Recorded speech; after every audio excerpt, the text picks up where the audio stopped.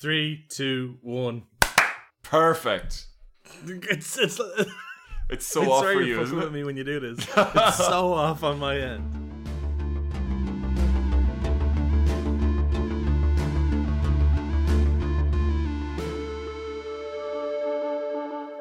If anyone actually, to start off, normally we kind of either just start a cold start or we're like, we fade in with someone saying something ridiculous, usually Johnny. Yay.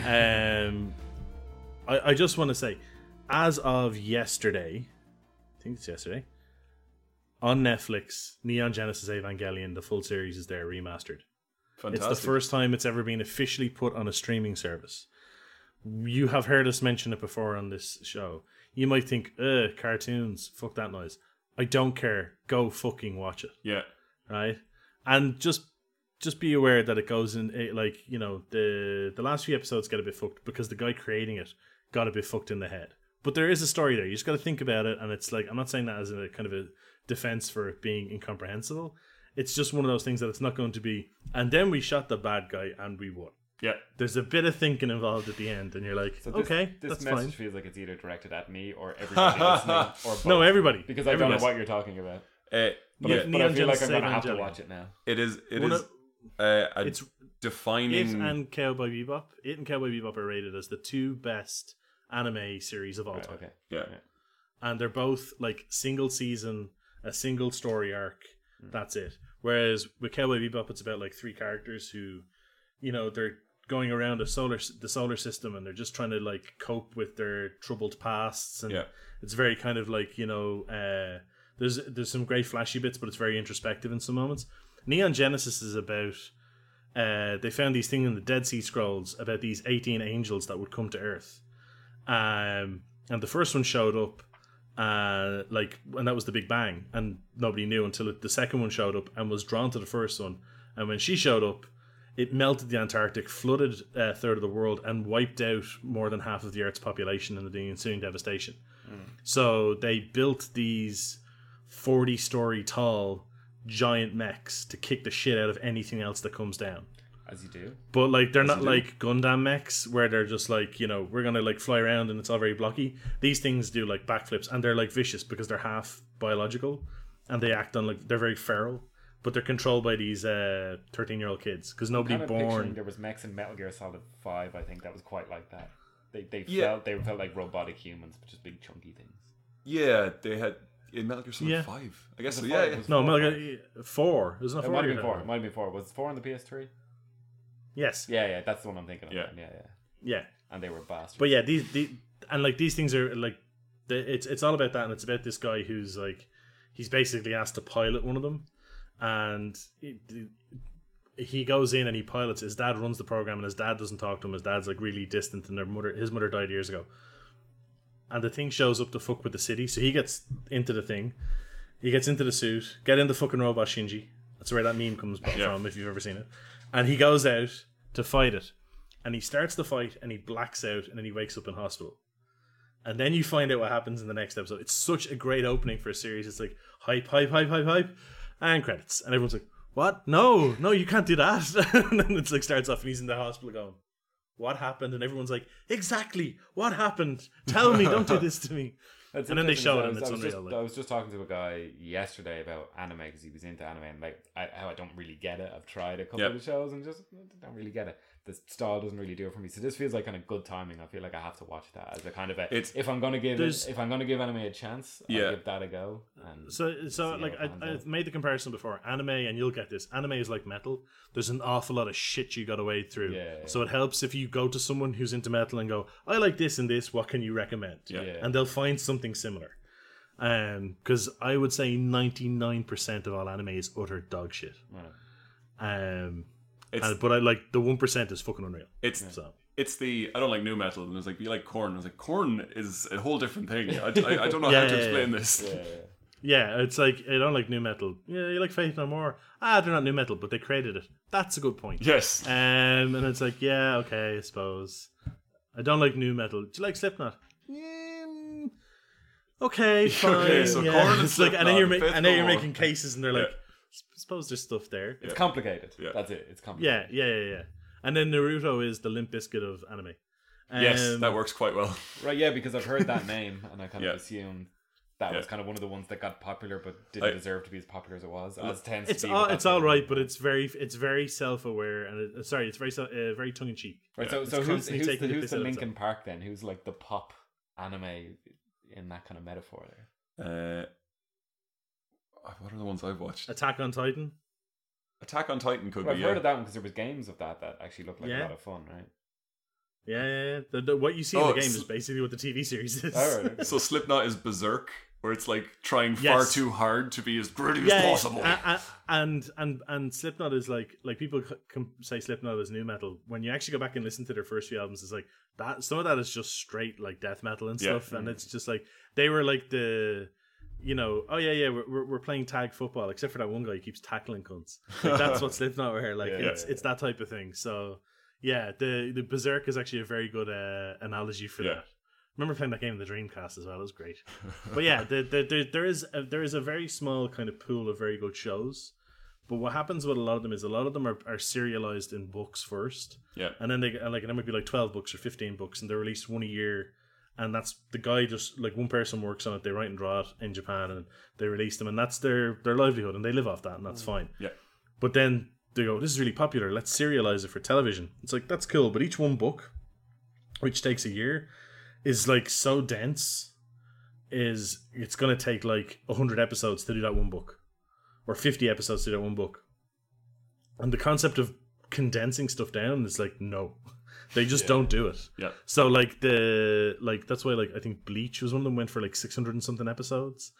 And then and like the original Dragon Ball, was I think 80 something episodes, and then Dragon Ball Z was like nearly 300. And was that based off a single book or A series. A series of books. Okay. Yeah.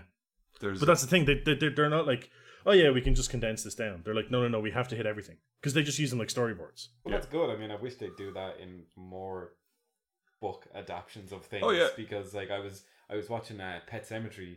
I went to see that in the cinema when it came out because I was excited for that because I love that book. And I was watching the film and I was like, this would have been great as a TV series. Like I would have watched this for 6 hours so they could do the proper exposition instead of just trying to summarize everything in a 5-minute. Actually, piece of you speak of Stephen King. I'm reading through It again. Mm. And I was just remembering how close it actually hits to the book, the films. yeah. Like, because like there was the 2-part TV series, but they took out an awful lot of stuff in there. Yeah. And they've taken some stuff out of the recent film. There's like some stuff they have to take out, like that weird scene in the sewer. That comes Yes, up a lot yeah. actually on this podcast. Everybody knows about it. If you read the book, you know what that scene is. But it's like no one ever just is like, yeah, that scene in the sewers. Yeah. Yes, we don't talk about that one. But yeah, even the stuff like when they, I don't know if you saw the trailer that was released for part 2. Yeah. And it's when she goes to visit Beverly goes to visit her old apartment that she grew up in, and the old woman's there, and then it turns out like the woman is Pennywise's daughter, and she's like, oh yeah, my Bob Gray was my father. He was also known as Pennywise the dancing clown and all this type of stuff, and then she like, oh shit gets weird, Yeah. and I'm like, that is straight out of the book. That is, yeah. And like the fact that it's I don't, as far as I remember, they never did any of that in the original TV one. Yeah, no, I don't remember. There was a lot of it like I don't think they like, I'm wondering if they're going to talk about, like, are they going to mention or do it, because obviously they've shifted everything 27 years forward Yeah.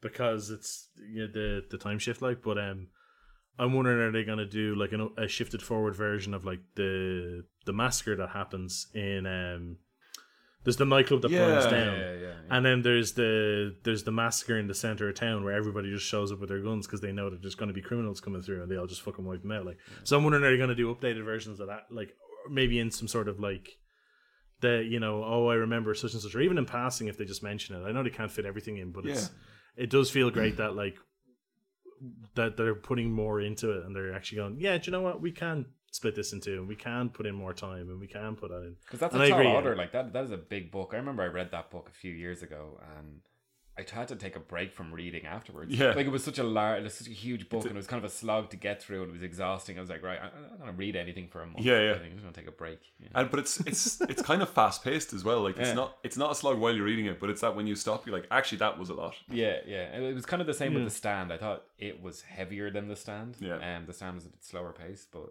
Yeah. I think as well as like it is more because of how it plays on fear, and you know that from like the very start. So every time one of the kids goes off on their own in the book, you're like, oh fuck, here we go. Yeah. And it's, you know, and he does it on purpose, where he does like the Alfred Hitchcock thing, where Hitchcock would build the music up and then let it die off, and then hit you with the scare.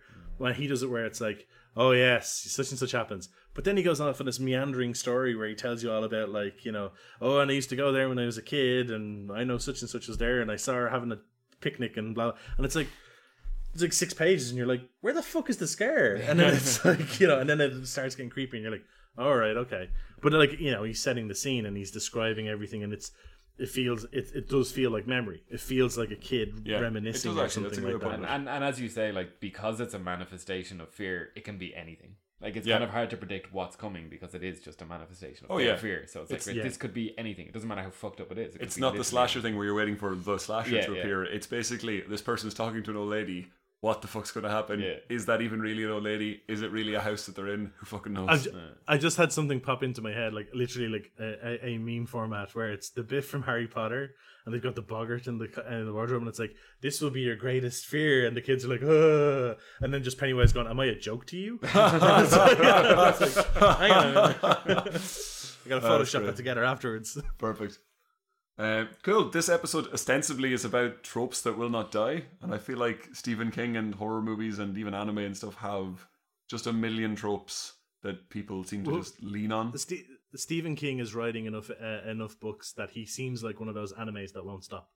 Yes, that is true. You know, and he will not die. Even getting hit by a truck and getting hit by several tons of cocaine over a gradual period of time didn't seem to stop him. So, you know, it's On the Stephen King thing, one of the tropes I was thinking about for video games was everybody knows about it. It's the exposition fairy, the little creature is like, hey, listen, and leads you along. Because more often than not, there's a mute protagonist, so they need somebody to just interject and give you info and give you story. So you've got Navi in Ocarina of Time, or Tattle in Majora's Mask. Cortana in Halo. I've got a Switch, so I'm starting playing through all the Mario games. And in Mario vs. Rabbids, they've got Beepo, which is the little robot that just goes around and tells you things. But in Odyssey, it's just a fucking hat. Yeah. It's just a fucking hat. And it feels like that Family Guy joke where it's Stephen King and he's run out of ideas. He's like, what about a scary lamp? Yeah. And it's just, they're just staring at Mario and they're like, what if his hat came to life? He's like, yeah, man, what if his hat came to life? What if you came into the fucking land of hats? And everybody in the first level is a hat. And I'm just playing it going, I'm just going to get past this. It's a great fucking game, though. It's a great game, but like, I'm just staring at it going, I could do without the little hat village is weird, right? Yes. The kind of ghost village thing. Where everybody is a ghost hat. The houses are top hats. And, yeah, it's kind of bizarre. It feels like an exercise where somebody is like, you know, draw a squiggle and make it into a character. It's like pick an item in the room and then make an entire like Mario level out of it. And they do that every time. If you're playing Rabbids, it's like this level is all building blocks as if a toy box exploded. This level is all a garden, so there's the garden hose as a snake and all this. And like, it's the most inoffensive thing you can do. And as an artist, I'm like, what a great way to kind of fuck around with scale and do fun things. But it's me just going, so am I a hat? Like, what's is it just hats? That's what we're doing this time around. I feel like theoretically you're a butt plug. Tell me more. Well, if the hat is alive and sentient. No. There's me burning my Switch in the corner. You're like, he's either trying to eat you or anyway, is this because on the exposition characters, it's kind of interesting because it's tough for games, right? Because nobody wants to, like, what was it, Final Fantasy, one of the recent Final Fantasies, where you would sit there for an hour and a half and it was before you even got the tutorial, right? It was all just introduction and characters and story, and you don't really want, like, I know when I'm playing a game, I always pick up the controller and I just want to do shit. I want to move the character around and want to do some stuff. So it kind of feels like they have to be much more obvious with the exposition. In talking about Pet Sematary again, there was literally a scene where Judd sits down and just explains everything. It's like in the book, it was pages, like it was chapter and chapter and chapter of, you know, building up this relationship between the two of them, gradually uncovering the history of the city and all the fucking things that were going little on. Hints dropped in. But in the film, it was like just sat down and opened a book and it was like, here's everything you need to know about the setting. Now let's go with the film. And it just ruined the first half of the film. Yeah. And this is one of those ones on this topic where you need to do it in games because games would suck if you didn't. But in films, it sucks when they do it, right? I could argue. I have an argument games. for games that don't do it, and they still work perfectly fine. Right. And that's the Bloodborne series and Dark Souls. Yeah. Okay, that's the narrator in those games is the item descriptions, and if you don't want to read the item descriptions, fair enough. Yeah.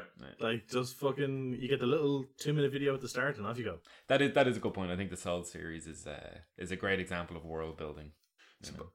On the just that trope of we need to impart information, and if you do it really well, the world build itself, you do a sweeping shot of like something in The Fifth Element where you do a sweeping shot of all the taxis going crazy, and you're like, I'm in the future, it's frantic. You didn't need to explain it, I can see it. Let's go. Yeah. And watching through Chernobyl there, and actually I haven't seen that yet. I really need to watch it.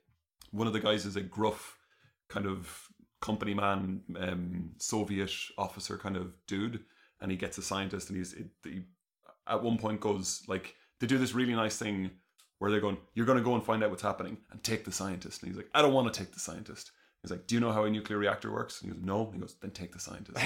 And on the flight there, he just turns to the scientist like they're not speaking. He goes, right now, tell me how a nuclear reactor works. And he does a little bit of exposition, just very quickly to catch the audience up as to what could have been the worst case scenario, with the implication that then eventually that'll reveal what happened. And he explains what a nuclear reactor does. And then he just looks at the scientist and goes, now I don't need you anymore. Now I know how a nuclear reactor works. I could throw you off this fucking plane if I wanted. And just like, now, he's a bastard. The scientist is really put upon. We know a bit more information. I was like, it was a bit of a heavy scene, like in times of, but I was like, okay, everyone's caught up now. Everyone knows who everyone is and what's going on. It's a mini series, a limited amount of time to get their point across. Like, so, I can appreciate that. One of my favorite bits of exposition, just as we're talking about it, is the Matrix. When he's, but unfortunately, no one can be told what the Matrix is. I don't mean that part though. I mean when he first comes out, and he's like walking around at night because he can't sleep, and he's like, all the screens with the code. Yeah, and it's just like, so that's the Matrix, and he's like. He just kind of goes, yeah, pretty much. It's, I don't even see code anymore. I see redhead, blonde, brunette, blah, blah, blah. And then he just kind of looks at it and he's like, okay. And it's like, that's it. That's all they bothered giving it. Yeah. Like, they had the bit with the battery and all that type of stuff. And that's the real kind of, dramatic. But then it's like, okay, cool. So are they going to explain this? And he just kind of goes, yeah, it's just code. Yeah. And it's like, but how do you interact with it? No, I'm telling you. It's like, I'm not gonna. You'll see me type later on one of these 17 keyboards, and then you'll see me slap a mini disc inside something, and then we will it's like, jam a fucking spike in the back of your neck. But yeah, don't worry about it. It's fine. Yeah, exactly. And I like that. I like that. It's just kind of like, no. This is the only thing that matters. It's just like, you just need to know that yes, it is a computer program. You're not your character isn't going insane.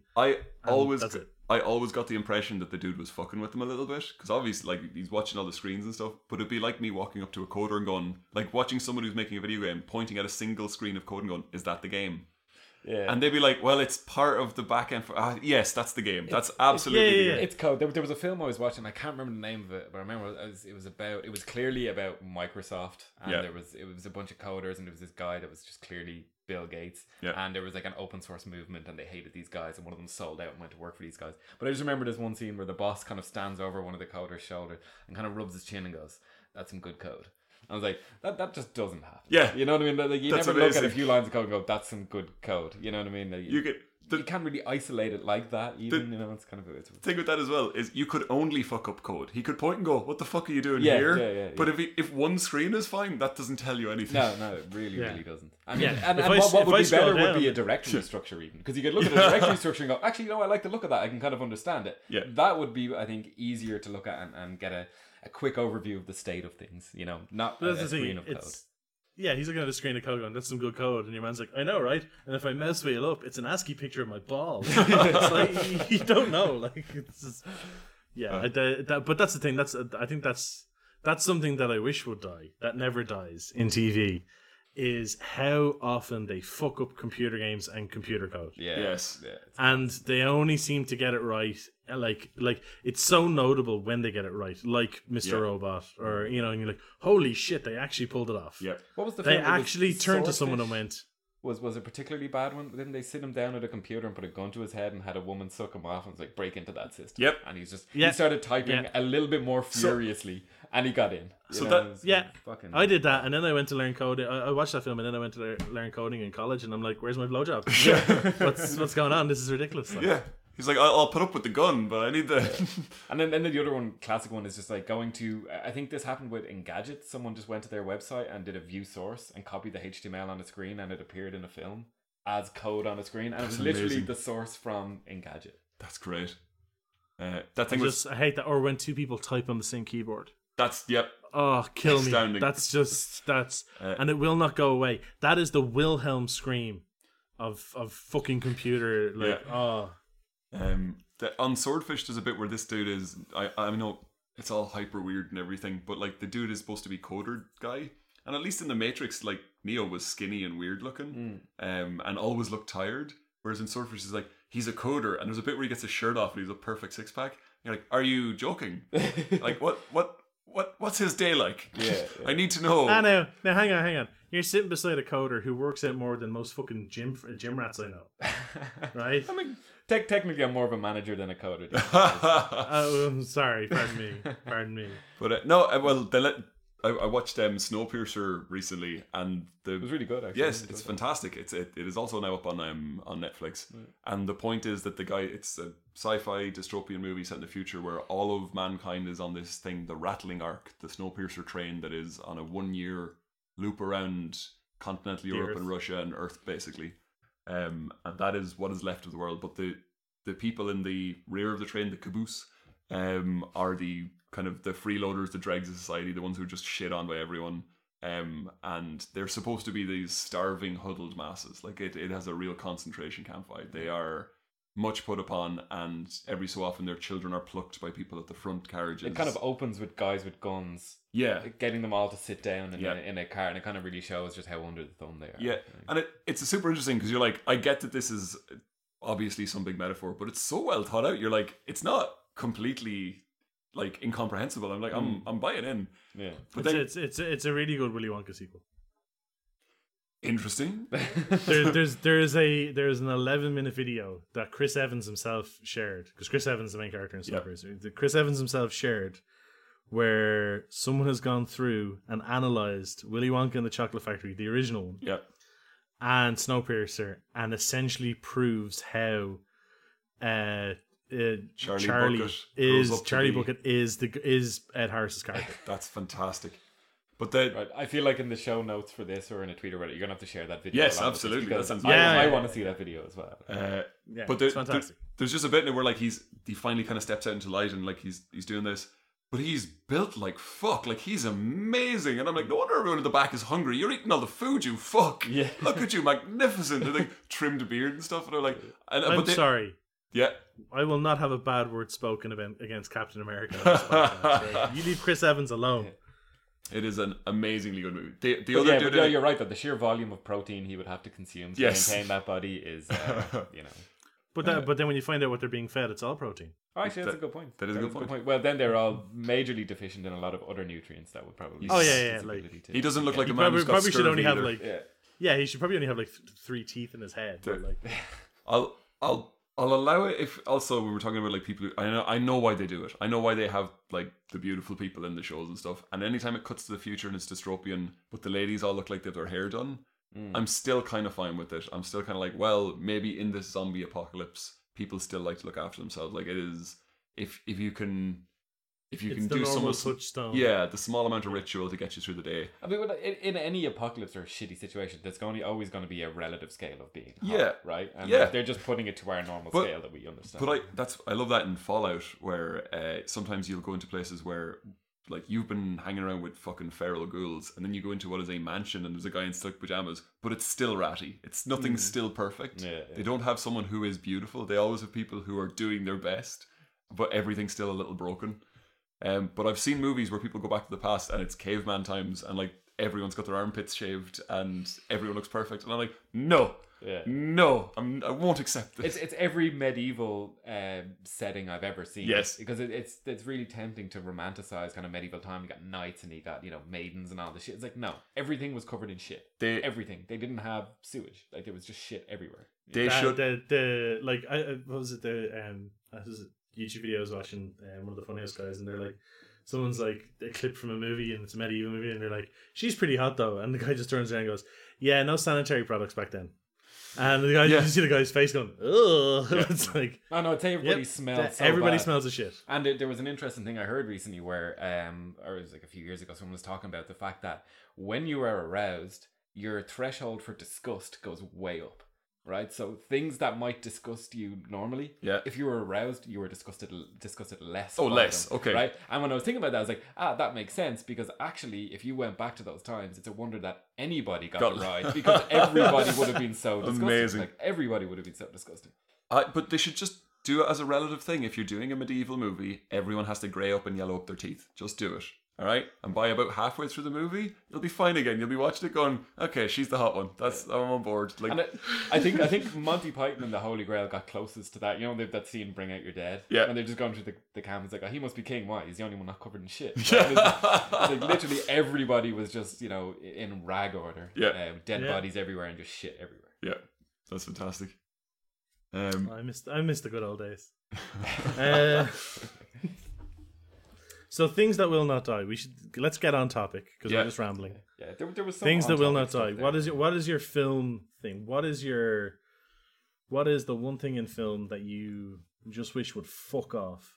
The thing that annoys me from just watching films and stuff is how they treat drugs and alcohol. And again, I know exactly why they do all the things they do. Yeah. I know everything. You've only got 90 minutes to tell a story. Everything's a shorthand. I don't care that somebody goes up and goes, "I'll have a beer," because they can't use the actual name. "I'll have a beer brand beer." That's what it's called. That's what I want.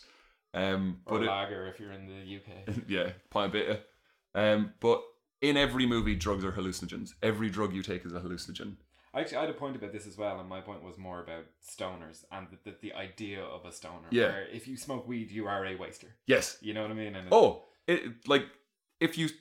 there's been movies where people smoke weed and then the walls start melting, and I'm like, what the actual fuck do you think this is? It's like, oh, I see you smoke something that's being dusted. Yes. That's the only way that's happening. Like, because I remember being in school even, because it's kind of damaging in a sense where it's super misleading for people. I remember when I was in secondary school and I was in like 5th year or something, so it's like 17, and there was some drugs talk, and we had people come in to talk to us about drugs, and I think it was a girl in the class that in all seriousness said, I don't understand why people would smoke a joint when you risk, jumping off a building thinking you can fly. I was like, it's a joint. And at that time, all you could get in Ireland was hash. Yeah. So like all hash did was kind of make you maybe laugh for 10 minutes and get a headache. You know what I mean? It wasn't good quality shit. It made you really want to watch South Park and be like, oh man. Yeah. But as you say, anyone who drinks or smokes in a movie is now going to be a bumbling infant for the next few scenes. Like they won't be able to do anything. They won't be able to hold a conversation. If they have to have a dinner with people, they're going to start fucking things up. Yeah. Like they're going to smash things. They're going to say the wrong thing. And that image as well. It's kind of like James Franco in Pineapple Express, like the classic stoner, or Brad Pitt in True Romance. Was a similar kind of like, if you smoke weed, that's who you are. Yep. That is the type of person. And if you see someone doing shots, like a round of people doing shots, I'm like, oh, so it's a blackout scene. Like I know what's going to happen. It's going to be people waking up going, what the fuck did we do? And I'm like, I know the Hangover movie was very successful. But even just in Brooklyn Nine-Nine, they did that. We're like, we're going to have a party. And then it's them waking up and having to go through all their police cameras to figure out what they'd done the night before. Yeah. I'm like, no, if that was the case, the world would end tomorrow. And speaking of the Hangover, it's interesting because one of my points was going to be about drink as well, where you see it all the time, where people go out and they'll get wrecked. Yep. And then, the next day they're like, oh, I'm dying, whatever. But they're going about their normal business. Yep. Like when I go out and get that fucked up, I'm not right for a week. Yeah. Like I'm not doing shit for the next week. That's because you're old. But hang on. When you were 21, you could go out and like drink like a trooper, and then you'd wake up the next day and you'd feel like shit, and you'd eat a fucking breakfast roll or whatever the vegetarian equivalent is, and like drink your bottle of Lucasade. Drink your bottle of Lucasade, and like 3 hours later, you're fine. your true, your legs you are a usually bit recover sore. by lunchtime. Maybe. Yeah, depending on Yeah, how heavy it's the night was. much like everything. The refractory period gets longer as you get older.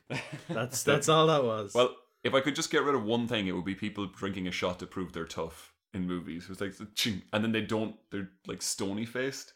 And I'm just looking at it going, what's the rest of your day going to be like now? Like, it sounds like a fight you need to do later. Why are you drinking shots of whiskey? Although they do an amazing one in Arrested Development where there's Lucille is about to do the drinking contest and she just takes one and drinks it and puts it away and goes, that one doesn't count. And then she starts the drinking contest. You're like, ooh, that is a power move. You mentioned about the drugs, but they're always like hallucinogenics. There was always one film that stuck out to me for doing it right was Chopper. Because it's the bit where they're on speed. Years. Right. And like there's no hallucinogenics, they're all moving and talking really fast. Yeah. And it was just their way of going, okay, yeah, they're on drugs and it's speed, so it's not like, yeah, I'm tripping balls. It's just like everything's kind of like, yeah, so we're gonna do something, yeah, we're gonna do, we're gonna do that, yeah, and they're just like talking like 90 mile an hour, and it's like, yeah, okay, that works. And actually, that's in people that did it really did it pretty well in a TV show, that 70s show actually did their stoner circles pretty well, where that felt more representative, like a bunch of people sitting in a basement or like it would be a shed or something kind of silly dingy or something. And they just do a circle where they all just kind of laugh and talk shit for a few minutes and then move on with their lives. And they were never always stoned or never stoned. I always got the feeling it was somewhere in between. And it was. I love the fact that they did it for 7 seasons without ever saying what was happening. Yes. Yeah. And it was even just, the parents it was got just stoned at one point, like, and it was just really well done. Yeah, but I appreciated that they never ever did the reveal or anything like that. It was always just let's just keep taking it along. Yeah, that's one of the few that's done it very well, I think. But then they had Cheech, and Cheech Martin was part of the show. He was that stoner, but even then he was running his own business. So yeah, that's true. Okay, what are yours? Well, what's your one you want to get rid of? What do you want to throw in the bin? What do you hate? So actually, I had that one about kind of stoners always being wasters. That was the thing. And this isn't one that I necessarily want to throw in the bin, but it's something that sometimes gets pretty ridiculous. And that is the amount of punishment that the human body can take. So you see it in everything. So like the film that obviously jumps out is Die Hard, right? Die the Hard, amount of Evil Dead 2, in that's that kind of he should fun. have. Yeah. I mean, it's like, here's the thing, right? People have literally died because they take a punch to the face and fall and hit their head off a curb. Yep. Right? It actually doesn't take much to do some serious brain damage. Like, concussions are pretty easy to get, like, relatively easy to get. And people just get knocked out. Like, I was watching The Punisher on Netflix. Really enjoyed that I hardly know her. But the amount of abuse that guy took, like, I think at one point he gets shot and then he goes and lies down for 2 days and then he's doing pull-ups. And it's kind of the end of season 1. Right? He's old. Yeah. So the end of season 1, people can do it. The end of season 1, they're like he and the person he's fighting go through so much that I was looking at it going, Jesus, that's a bit much. Yeah. And it's like sometimes it's just kind of because like the Punisher, whatever about superhero movies and all, but he doesn't have any powers. Like he's army guy, and it's meant to be. He's got like he is the guy with the unbreakable will. He is the guy who will if I have to die doing it, I will get the job done. Yeah, but I mean, and that's what made him a great soldier. Will only get you so far, right? And it's 100%. Maybe he's read The Secret, and he knows that if he just really, really believes. But the gas, we mentioned this briefly before, about like you're saying, he is the guy, the mental toughness thing, and the reason. Have you watched season 2 of The Punisher yet? Yeah. So he actually broke his hand in the first episode. That's why he has it all wrapped up. Yeah. Right, and they're looking at it going, "Oh, that's broken." But like he broke it in the bar fight and didn't tell anyone for 3 days, and then, like he tore the ligaments then, like because he's trying to do the fight scene. Yeah, and like his hand is broken, but he's like, "I'm not saying anything because like no, like I want to do my own stunts, and they're going to sub someone else in. I don't want to do that." And he ended up fucking up his own hand, and they had to basically they went to do a move, and he's like, "So you're gonna catch." You're gonna swing. He's gonna swing a punch, and you're gonna catch it with your left hand. He's like, "Can I catch it with my right hand?" They're like, "No. The way the camera is, you have to catch it with your left hand." He's like, "Okay." And then they swing the punch, and he grabbed it, and he just started crying. And they're like, "Well, what's going on? So that's the mental toughness thing. He actually just straight up did it. Like, but that's a good point. If I could pinpoint it to something, it's whenever someone gets shot in the shoulder. And then later on, it shows like the day's been saved and the police are around, people from blankets, and the main guy just has the smallest sling ever, and he's just walking around chatting to people. And I was like, "You've been shot in the shoulder, man. Like your arm is fucked. You need to." Shoulder's a complex joint. There's a lot going on in there to really go on. I mean, like everyone damages their shoulder if they're lifting weights. Anyone who's ever lifted weights has damaged their shoulder, right? And you'll know you're going to have some like tendon or ligament issues in there. And yeah, like a bullet to go through it, you're not going to be moving that arm for 6 months. You know what I mean? For action movie stars, there's a thing where they put a little nick on the person's nose to show that they've been like beat up over the course of the movie, and it never bleeds. It's just these unbleeding cuts, and it's like, I know what you're trying to say. These guys are tough. But like, they're just better than me. They don't even bleed when they're cut. That's fucking amazing. and that's to say nothing of infections. Yes, right? Because like all the movies that we see where people are getting fucked up and cuts and stuff like that, like obviously they have to cut out the scenes where they're sitting there with Dettol, just dabbing it on every like cut on their body. But surely someone must have gotten an infection at some point. There's a scene where John McClane's in a bathroom. Just dabbing a wound, and he looks over and like Bruce Wayne's putting on his eyeliner, and they're like, "Oh man." What's interesting is I have a film that kind of jumped out when I was thinking about this about the like what an actual fight looks and the toll it takes in your body, and I jumped straight back to Eastern Promises with Viggo Mortensen. There's that scene. And you already know the scene I'm talking about where they're having the fight. It's like in the shower, the sauna place, in the bath. And it's so brutal. Like it's hard to watch, and that's because it feels real. Like every punch feels real, from throwing the punch to receiving the punch. It feels real, and you're watching. This is hard to watch. This is really hard to watch. And it's not dramatized at all. After the first 2 or 3 punches are thrown, you can see they're in pain. Yeah, absolutely. Which is like, well, yes, that's the thing. Like, and you can kind of understand why it's the violence in like the Punisher and stuff is so is like the way it is, because you wouldn't be able to watch a full season of that. Like if it was realistic looking fighting, you just couldn't watch it. Like the mass. But that's the thing. Like the end of season 1, when he has that fight with your man, and I'm like, this is getting hard. Like this is not when he fights Jigsaw, but when the other guy who's his boss or the CIA guy, he's fighting him, and I'm like, this is really getting a bit much.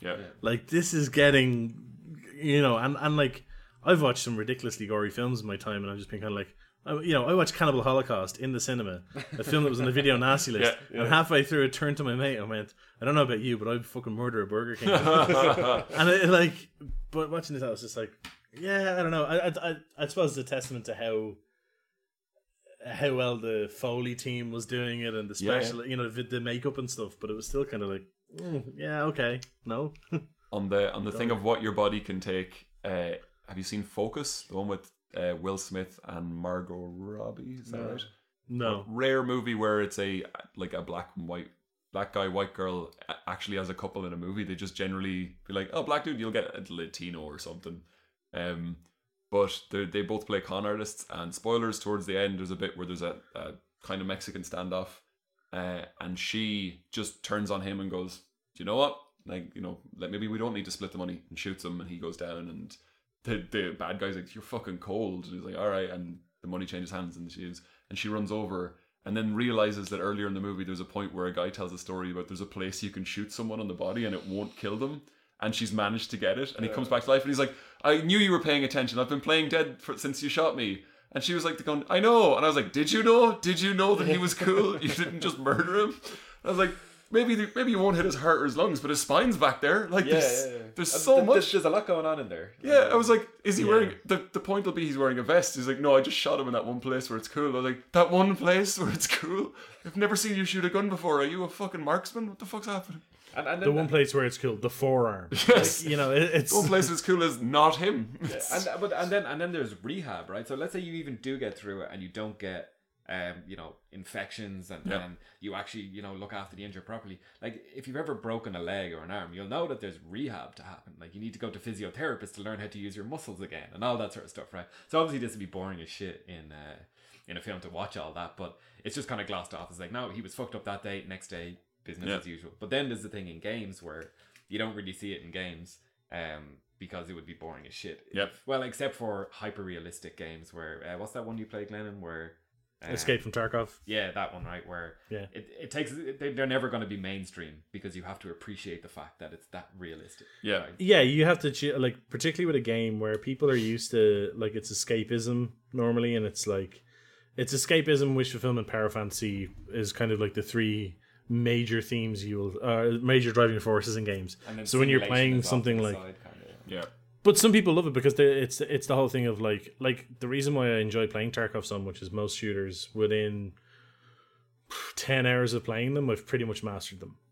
And that's not, I'm not trying to be like cocky there. It's just like I will consistently place like top 1% in these games, in stats and in performance and stuff like that. And I'm just kind of like, great, I'm bored now. There's no challenge left. It's like I'll play until I've unlocked everything and now I move on. Yeah. And that's whereas with this game, it's like it is like the reflexes I've built up playing shooters don't necessarily help me in a hyper realistic game, because if someone's behind me, I'm just dead. I don't get to tank the first 2 shots, turn on them and shoot them and kill them. Yeah. Because I can aim for the head faster than they can. They shoot me in the back and I'm just dead. Yeah. So, you know, and it's like situational awareness. It sounds like so many Hollywood different could things, learn something from this game. It's, you know, it I don't know, like my Hollywood, and it kind of ties into shooters. My one that I hate, well, other than I mentioned it earlier, is it's more of a pet peeve. I really fucking hate the Wilhelm scream. If that could just fuck right off. As someone who studied audio, I hate that. Yep. Just go die at death somewhere. But silencers. Yes. There's no such thing as a silencer. Correct. There is a suppressor or a muzzle brake is what they're called. But nothing where if someone's in the room beside you, they won't hear the gunshots. Well, that's called a pillow. You see, you have to hold a pillow. No. So what a silencer is, like, it's standard for the minimum a sniper rifle issued to the army will come with is usually a flash hider. Some of them are called, say, like you have like flash hiders which just try and disguise the shot, so it can't be seen. You don't see where because when those things fire, it's fucking noticeable. Then there's the ones that's like, oh, it's a muzzle brake, and a muzzle brake acts partially like it protects the shape of the barrel, because the barrel is like, say, 10 millimeters wide, and then the muzzle brake goes on over around it, and it's like a wider cuff around the end to stop anything. But they can also suppress the flash to a degree. And then you have suppressors, and what suppressors are designed to do is, yes, they do reduce the noise, but it takes it from about 140 decibels down to about 100 decibels. And which is still earplugged territory, and it modifies the sound a little. I have fired a rifle. Yes, it warps the sound. That's the point. It distorts the sound so you cannot tell where it's coming from. All right, so it's disguising location. Exactly. It's meant to be used by like snipers and like people who are trying to, like, it's for ambush purposes. It's for that type of thing where it's like you don't know where the thing is shooting at, because there's a guy in a ghillie suit halfway up a fucking tree half a mile away shooting at you, and you have no clue, because the noise, the echo of and the reverberation of the noise is so distorted you can't tell where it's accurately coming from. That's the point of them. I've fired a rifle with and without a silencer, or what the thing that you would call a silencer is just a suppressor. And two things. One, it's the difference between and, like, it's exactly the same loudness, and I think it's just a very different noise. Right. Okay. Yeah. And I don't know how that's going to sound on podcast. That'll be a fun one to listen back to. But the other thing is the reason the guys wanted to fire it is because it had it sitting there and there was oil in it, and I was like, oh, we should just fire that to clean it out, but they didn't tell me. So when it fired, this flame burst out of it. And I was like, what the fuck is this for? I was like, what war situation do you want to be in? It's if you want to light a smoke while shooting. You've got a screaming bullet, and now everything around me's on fire. Now the thing is, there has been tech developed over the last few years that essentially is a silencer, but they don't work really on rifles. They don't really work on any large caliber gun. The whole idea is that they're meant to there's certain pistols that you fire subsonic rounds. So different bullets based on their shape and the amount of gunpowder charge in them will fire at different speeds. And that affects how much noise they make. And there's certain rounds that when you fire them, they fire slow enough to not break the sound barrier, to not generate any noise from that perspective. But also what they're called is integral suppressors. So they're basically built into the gun. You cannot remove them without taking off the case. Right. And basically the I saw it on this pistol. The pistol looks like double linked. It looks like the original RoboCop's pistol. Yeah. It's like fucking huge. But what happens is when you fire it, there's no the part where it ejects the cartridge all happens inside the casing. Right? Yep. So, and then the way the casing moves, this is what the extra space is. When the casing moves, it always makes sure that there's a layer between the chamber and the thing. So it's all trying to like baffle the noise. Yeah. Like it's like soundproofing around it. So when you fire it, the casing flops out a weird way. Like it's all this type of thing.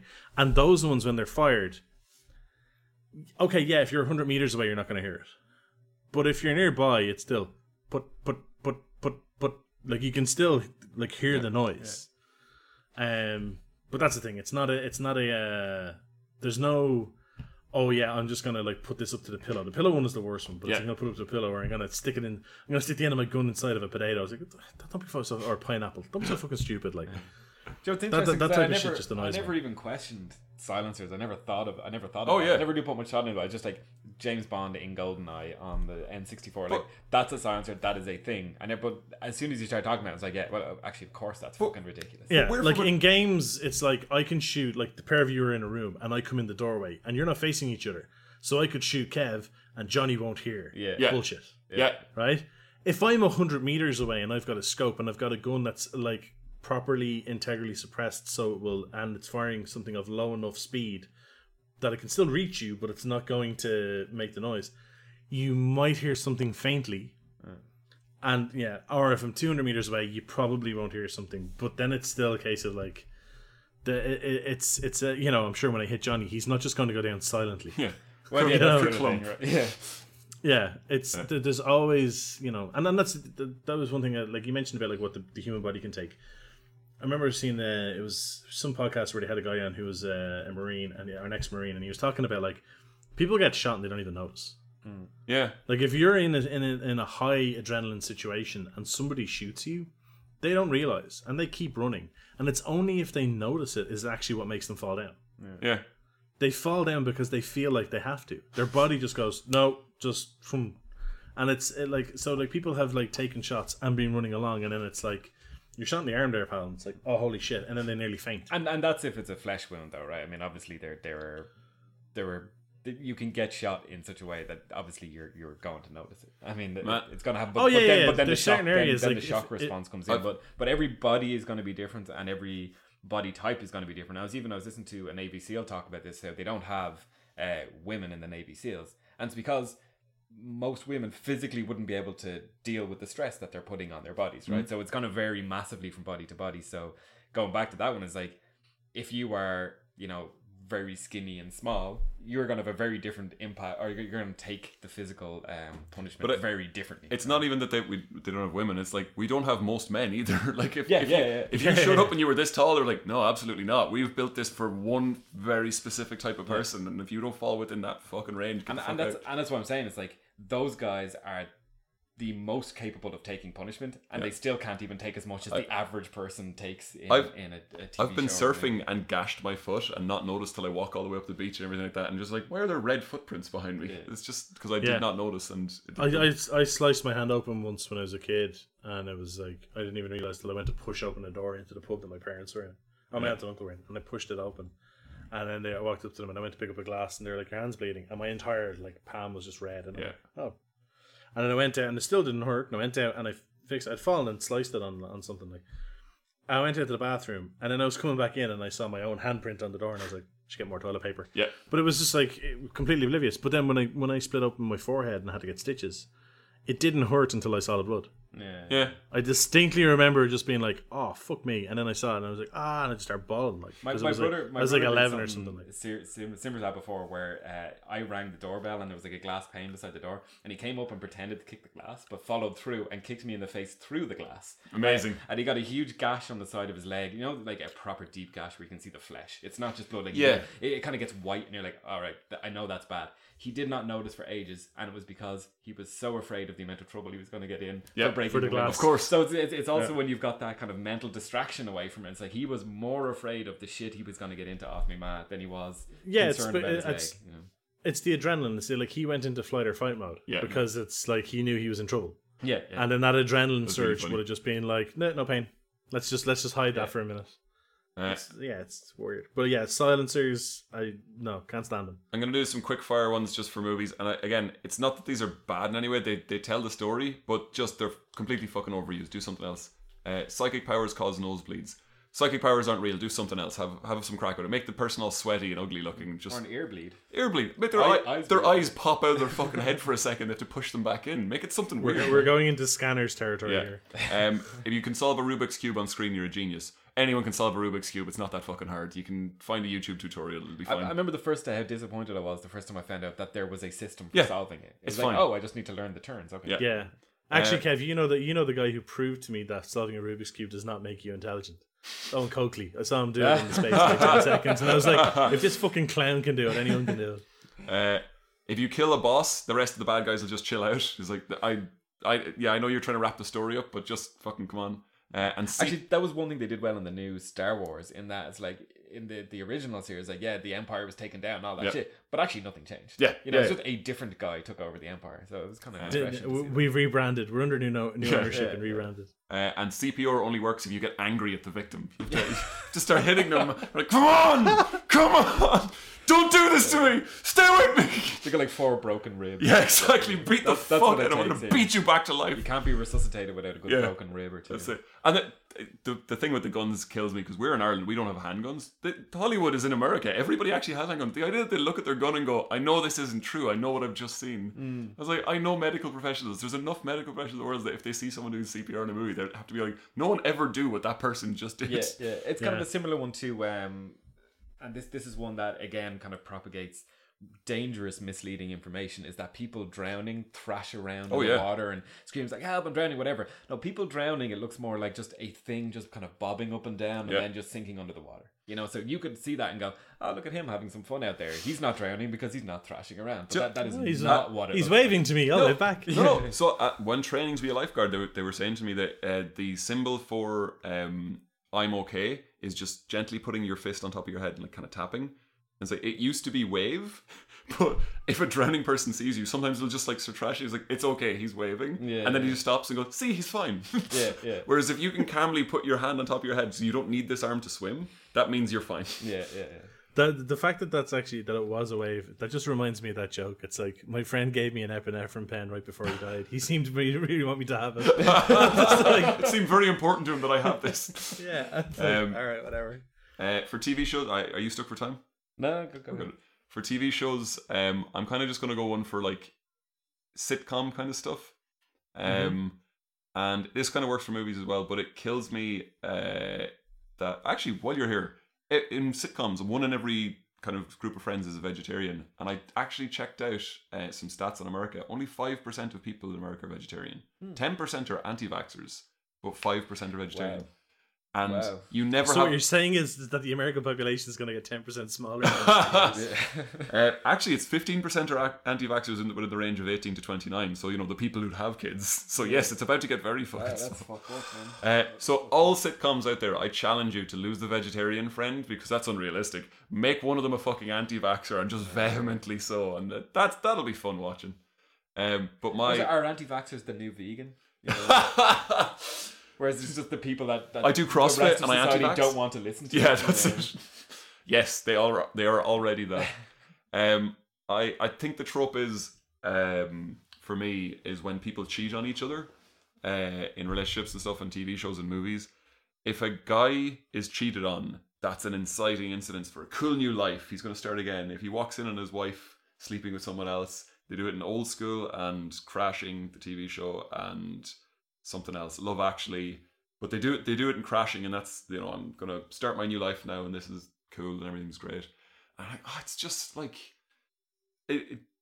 women are always either men are always either rescuing women or the victims of women in movies and TV shows, and it just needs to be kind of updated. I recognize we're 3 white dudes saying this. Three straightish straightish white men. You know, all the problems in the world. Like someone sent me that webcomic where it's just, wait a minute, we're 3 white guys with unexceptional opinions and experiences. Holy shit, did we just start a podcast? But I think it was me who sent you that. yeah. But it's the opposite then for women. Is if a woman is cheated on, it means she needs a new man instantly. It means that she just immediately sees that her old guy wasn't good enough, and that the other protagonist, whatever other male protagonist, is the one for her. So it's to her to go, oh, the scales have fallen from my eyes. Now I can jump from this dickhead to this wonderful dude. And I'm like, the other one is like when the woman gets rejected. yeah.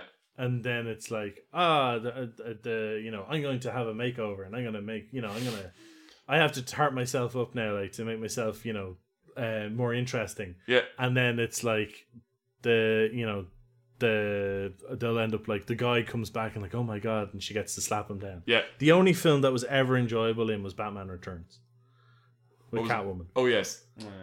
That was the only time that I watched that and went, yeah, okay. I had made a note of makeovers there, and I had written it from the scale of like, if a woman just has a bit of a makeover with her shopping spree, it means that she's ready for a happy change. If she cuts her hair really short, it means she's dealing with emotional trauma. And that just seems to hold true. And I was like, I wasn't going to mention it. I was like, I don't know how to make that funny.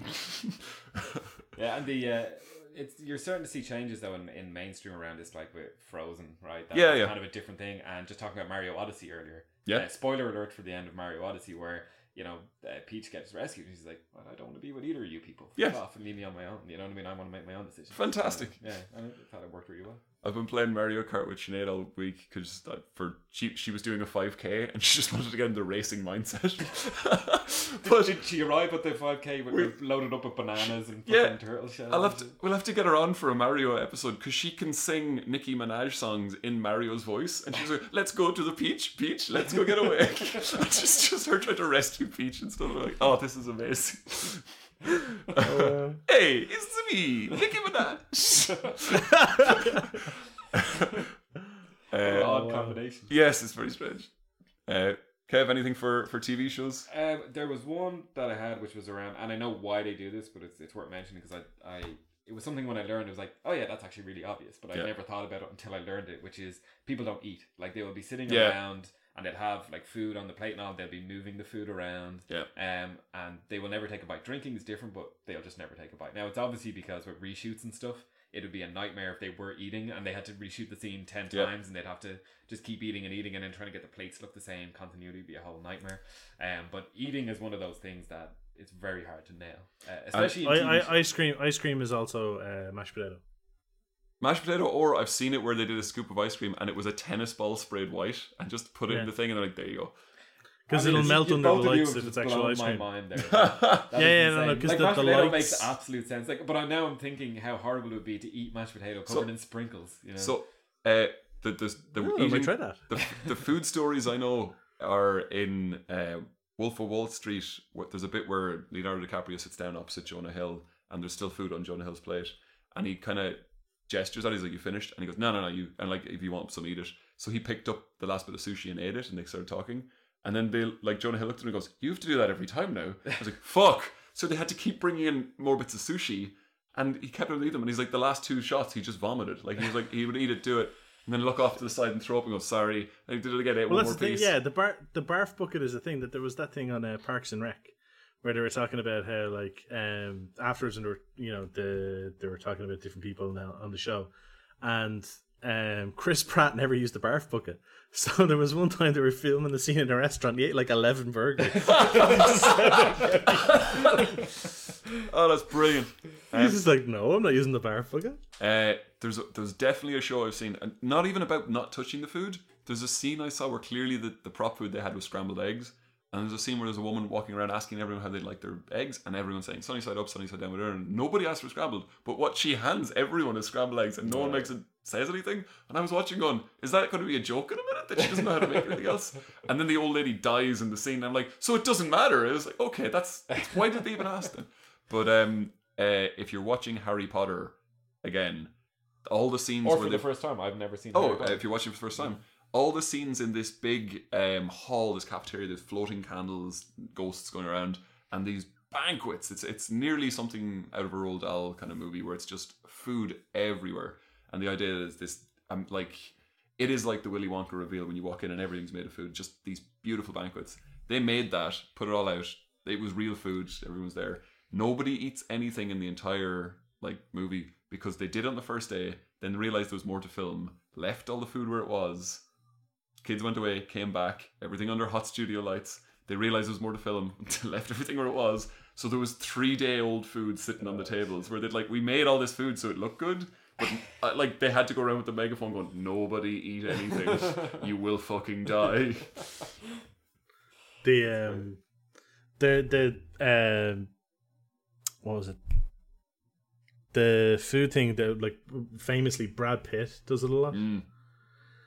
Every single scene that he is in Ocean's 11, he's eating.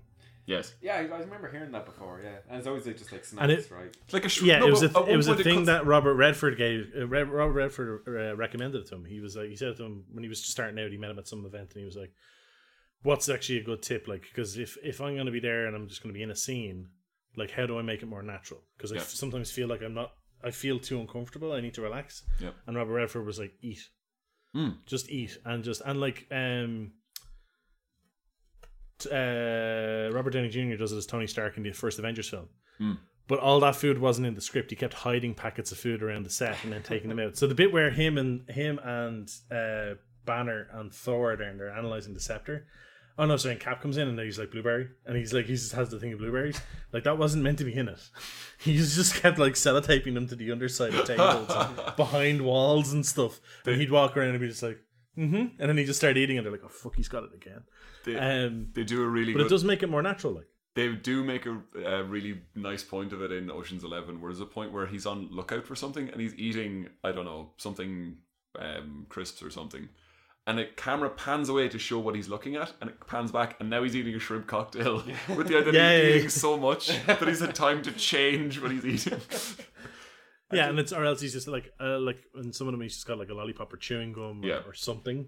When he collects Danny Ocean at the end of the film, he's got hamburgers. Yeah, he's just there eating 2 hamburgers outside the prison. He's just kind of but yeah, and the thing is, it's just his character is the one that always seems like someone because he focuses on the food. Yeah.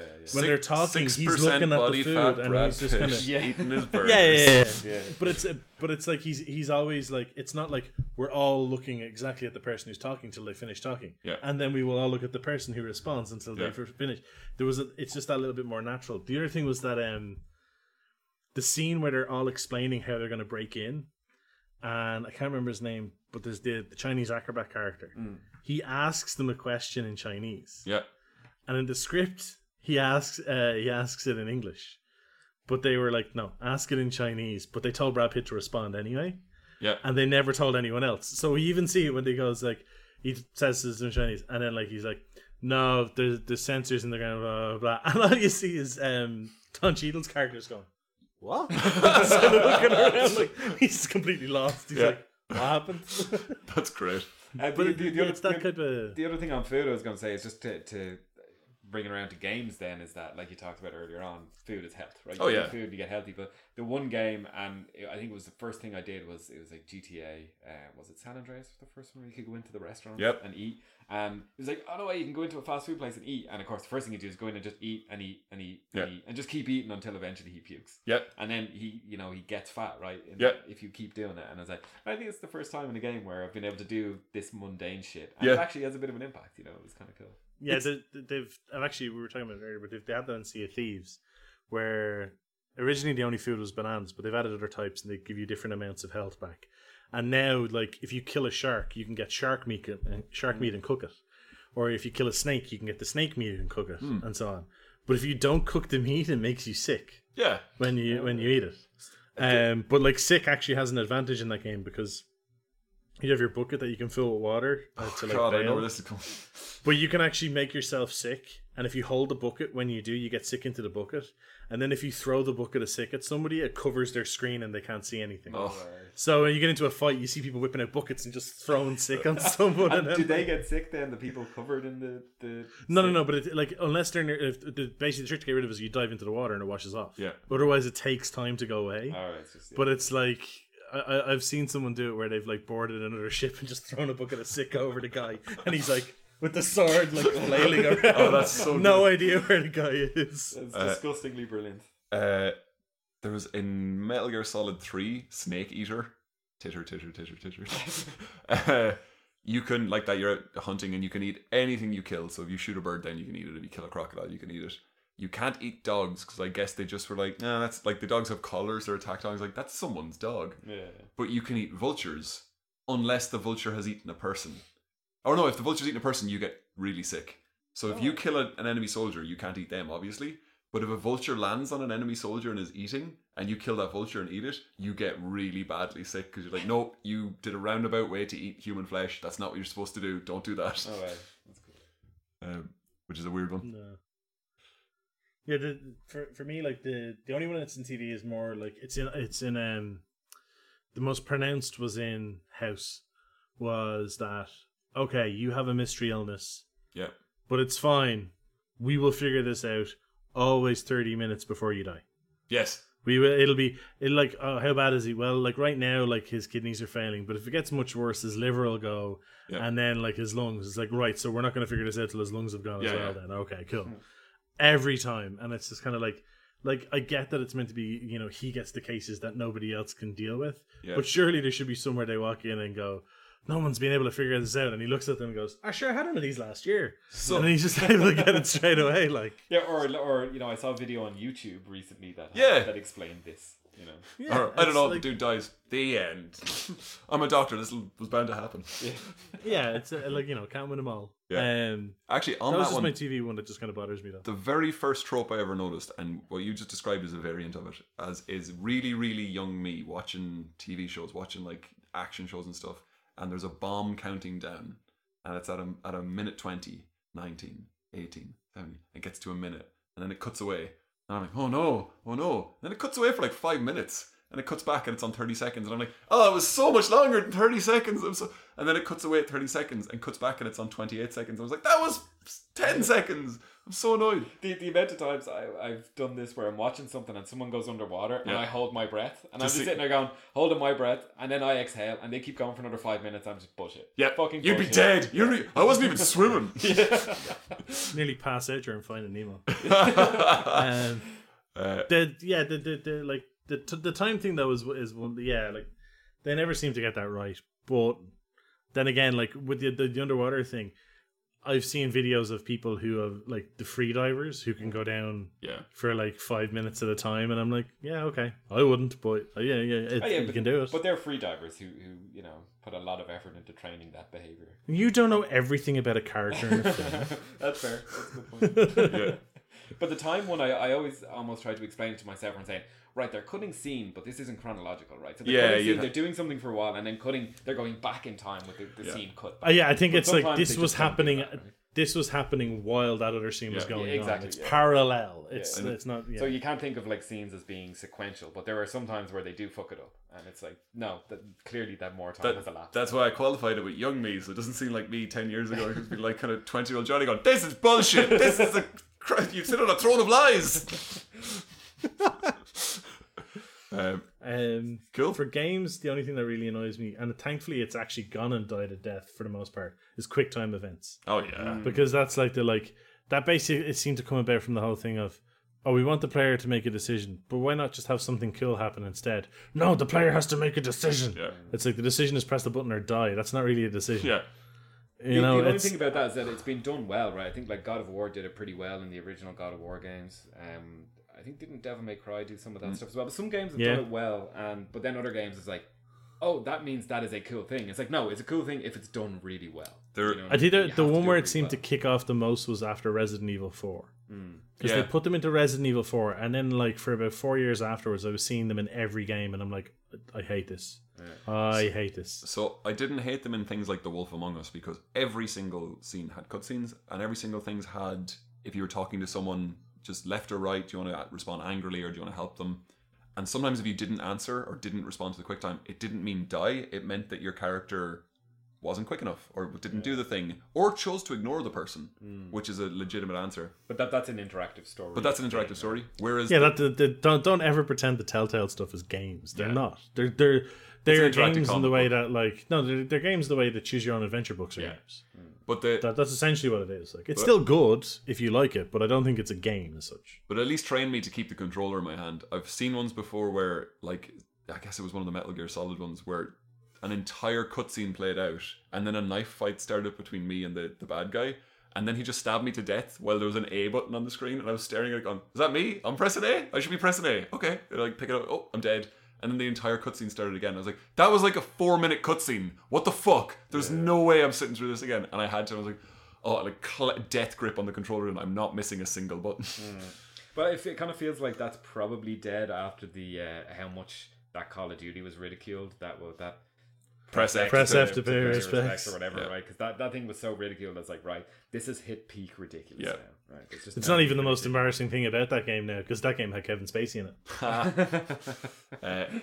Until Dawn does it quite well, where it's a slasher movie, and if you fuck up the QuickTime events, you could have been playing the entire game properly, and then you lose a character, and it feels a bit cannon fodder actually the way you just lose dudes. But I was playing it, and the problem is because it's if you played it, it's like a horror story, but you've got to survive the night. I can't remember whether it's 8 hours or 12 hours, but it's 8 literal hours. You play 8 hours of gameplay. And I remember being really late at night, and the last QuickTime event was don't move while the monster's in the room, and just clutching the controller and just being like, I don't know if I cannot move. Am I not moving right now? And on the screen it shows the controller like tilting a little. I was like, am I tilting? Is the whole room tilting? What's happening? This is I had Until Dawn on my list because one of the tropes was just in horror in general, people doing stupid shit. Oh yeah, because people do stupid shit in horror all the time. Like I was thinking about TV, The Walking Dead, the amount of trouble that could have been avoided if that little shit Carl just sat down and did what he was told. Right, the amount of trouble he caused, and he never did anything good. So he should have learned after the first 4 times that Kev, I should just do what I'm fucking told. Kev, right? the majority of people are stupid. Well, I mean, I was thinking that as well. That's a fair point. That is a fair point. But I would love to see a film where you have a group of people and it's building up to a moment where something horrific is going to happen, or they're going to end up in a horror film type scenario, and someone goes, wait a minute, and then they all go, oh yeah, good point, and then it doesn't happen, and the film turns into a comedy or something. So that's why I wanted it's to kind talk of about in Cabin in the Dawn. Woods, like, because in Until Dawn you have that kind of control, Yeah. but they force you to run upstairs or down to the basement because just all the other doors are locked. Oh. So there's that classic horror thing of people always run upstairs. What was it, Hereditary? She ends up in the fucking attic. It's Yes. like, no, leave the house. Yes. Don't go to the attic. It's the worst place you could go. And in Until Dawn they force you down that same troublesome routes, you know. There's a bit where they walk you through a snowbank, and then when you're being chased you run back that way, and I remember it just coming up right or left, and I went right and then just stared at the screen because I realized what I'd just done. I was like, there's a cliff. I've just ran my horror movie character along a cliff edge. I was like, why? And like in my head I was like, left was totally safe. I just walked up that way. I've explored this whole area. It's like, you gave me a split-second decision and now I'm the fucking idiot. And it's interesting because when I was thinking about this one, I was thinking about, you know, people run upstairs, they're fucking idiots, and people are always watching like, don't go upstairs, go out the front door or whatever. And that's the classic thing in slasher movies, and it was the same because Until Dawn is just a slasher game. Kind of game interactive story. I think that's kind of skirting a line, but it reminded me of when I was a kid, and this kind of put some more stuff into perspective. It's another story with me and my brother. This time it was me being a bastard to him. Good. So Balances out. I was leaving for school and he was sitting at the table eating some cornflakes or some shit, and I remember going up to the front door and I opened it and I slammed it closed, but I was still in the house. Right? So he thought I was gone. So I walked back to the kitchen, but I was able to go in through the living room and jump out and scare the shit out of him. And I did, right? And he was raging. He spilled his fucking cornflakes all over the place. But I remember running to the front door and I couldn't get the latch. My fingers wouldn't work because there was such panic. I was trying to get the thing. He was chasing me down, right? Because he was gonna fucking kick my ass. And I was trying to get the fucking thing and it took me ages. So I just opened the door, left it open, ran down the fucking street. So then I was thinking, right? Now imagine if that wasn't my angry brother because I gave him a fright, but some psycho or some demon or something horrible like that. It's like, actually, your brain does stop working and your fingers go to jelly and everything just goes to shit. Like, unless you've been trained to deal with scenarios like that, the average person, do you know what? They probably just would fucking run upstairs. Yeah. You know? Yeah. That's where my bed is. I'm safe in bed. Wait, what the fuck am I doing? Yeah. Was that the reason why he then tried to pretend to kick you when you came home? Do you know what? Does this sound like the bookends of the same day? Yeah, I can't remember which was first. I can't remember which came first. Who's the instigator? The horror movie trope about people doing stupid shit has actually been around so long that I think it's like Christmas cracker jokes. I've heard the theory that those jokes are bad on purpose, so that everyone at the table feels included. Because it's like, if you say something, one snowman turns to the other and says, "Do you smell carrots?" And everyone's table's like, "Nah," because their nose is okay, fine. It's like, that's great, everyone's included, fuck you, joke. Nobody's alienated. Yeah, if you're in the theater and someone does something and the whole theater goes, "Oh, what are you doing?" It's like, yeah, we're right. Fuck there's definitely kind of power in having a communal thing like that. Yeah, for sure. There's the stupid thing as well. Like, I think that they did that really well in Cabin in the Woods.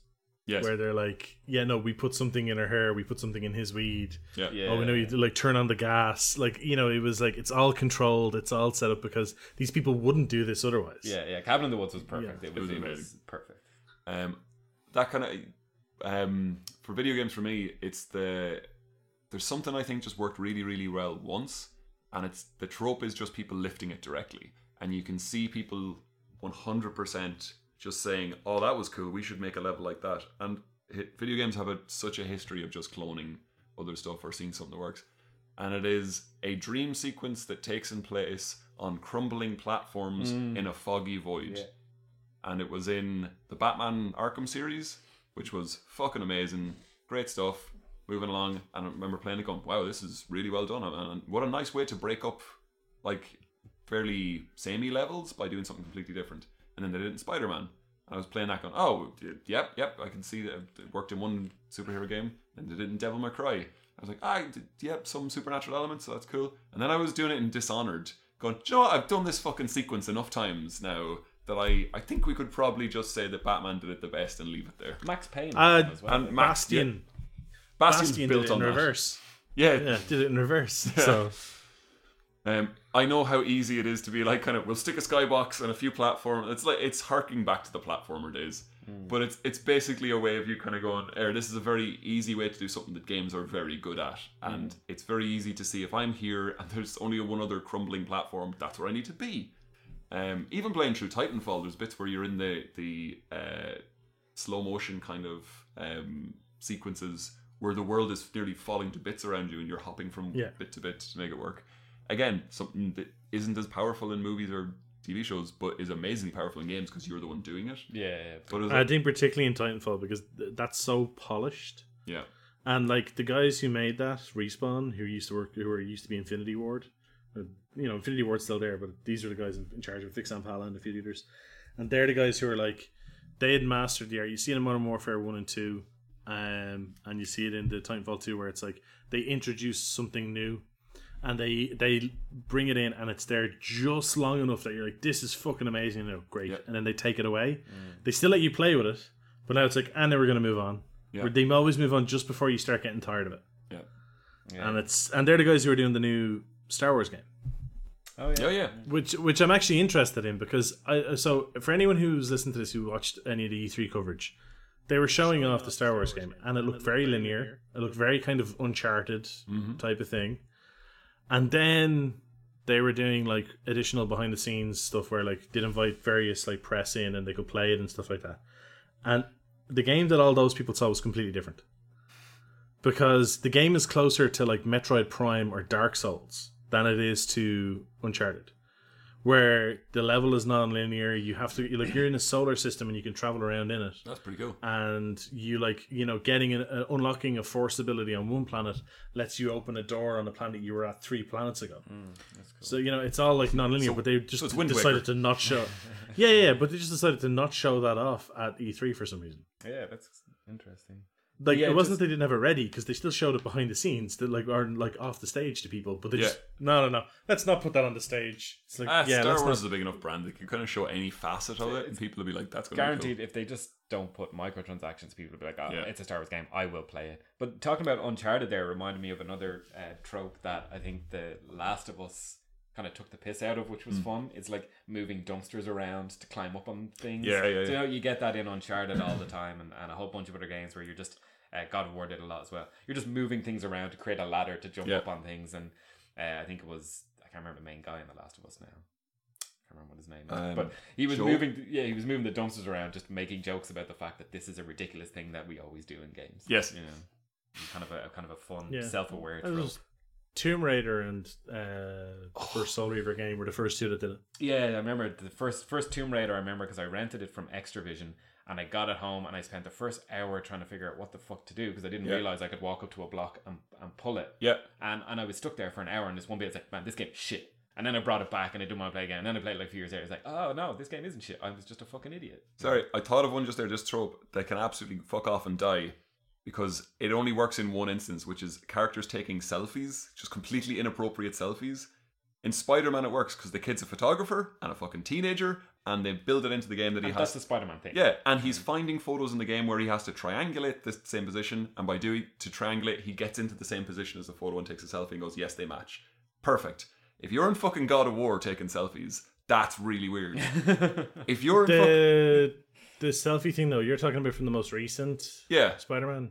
It was in Watch Dogs 2 first. I get And Watch Dogs 2, they're a group of like, you know, late teens, early 20s hackers. yeah, and again, And it's like you use it in that, and it That's was like fine. Was that not in like PS2 Spider-Man as well? I thought that was a pretty old mechanic. where it's completely inappropriate is if you're in God of War, or I've seen selfies from Tomb Raider where you can take a selfie at any point, which means you can take one just as she dies, and there's bits where like her guts are exploding and she's holding her like ribs in, and then it's selfie time and she's doing the fingers, and you can change the expression so she's got this big smile on her face as she's dying. I should point out, if you mentioned the God of War one because you've seen God of War selfies Yeah.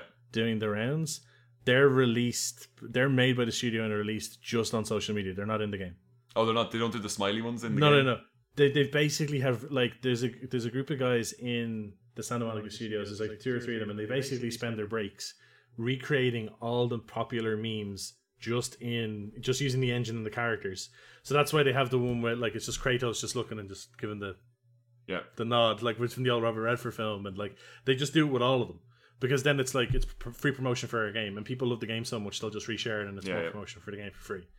And because the characters are so serious in the game, that it's actually just it's a better contrast for it. Like, but yeah, because there was actually one posted yesterday, and I was like, oh, hang on, is he getting pissed off because of that? Because that doesn't exist in the game. That's not something you can take. Like. The one where I was like, I'll in the Spider-Man game, you take selfies because you need to, but you can also do it while you're Mary Jane. And there's a bit where you're in the middle of a hostage situation, and there's someone executing a hostage behind you, and you can do like the little selfie. And I'm like, this has to be. You have to turn it off at certain points in the game. I'm sorry.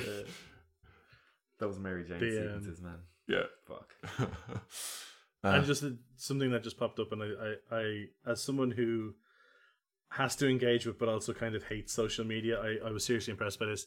I saw an article yesterday where there's some I can't think of her name, some Instagram model person, she's like a cosplayer and posts like, you know, has like 3.5 million followers, and she was like, right, if this post gets 1 million likes, I'll set up a Pornhub account and I'll post videos to it. And people were like, holy shit, and like everyone like she got the likes, and then she put up like 12 videos and they're all trolling.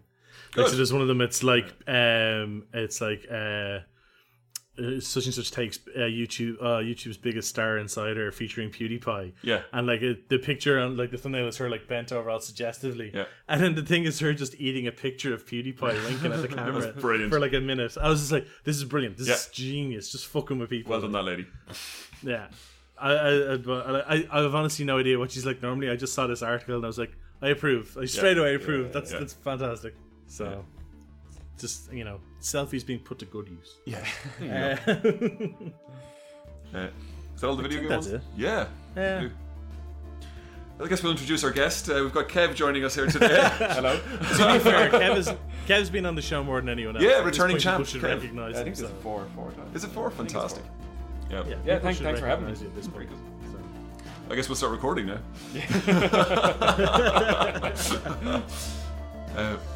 All right, everyone. Thanks for listening. Take it easy. Cheers. Bye.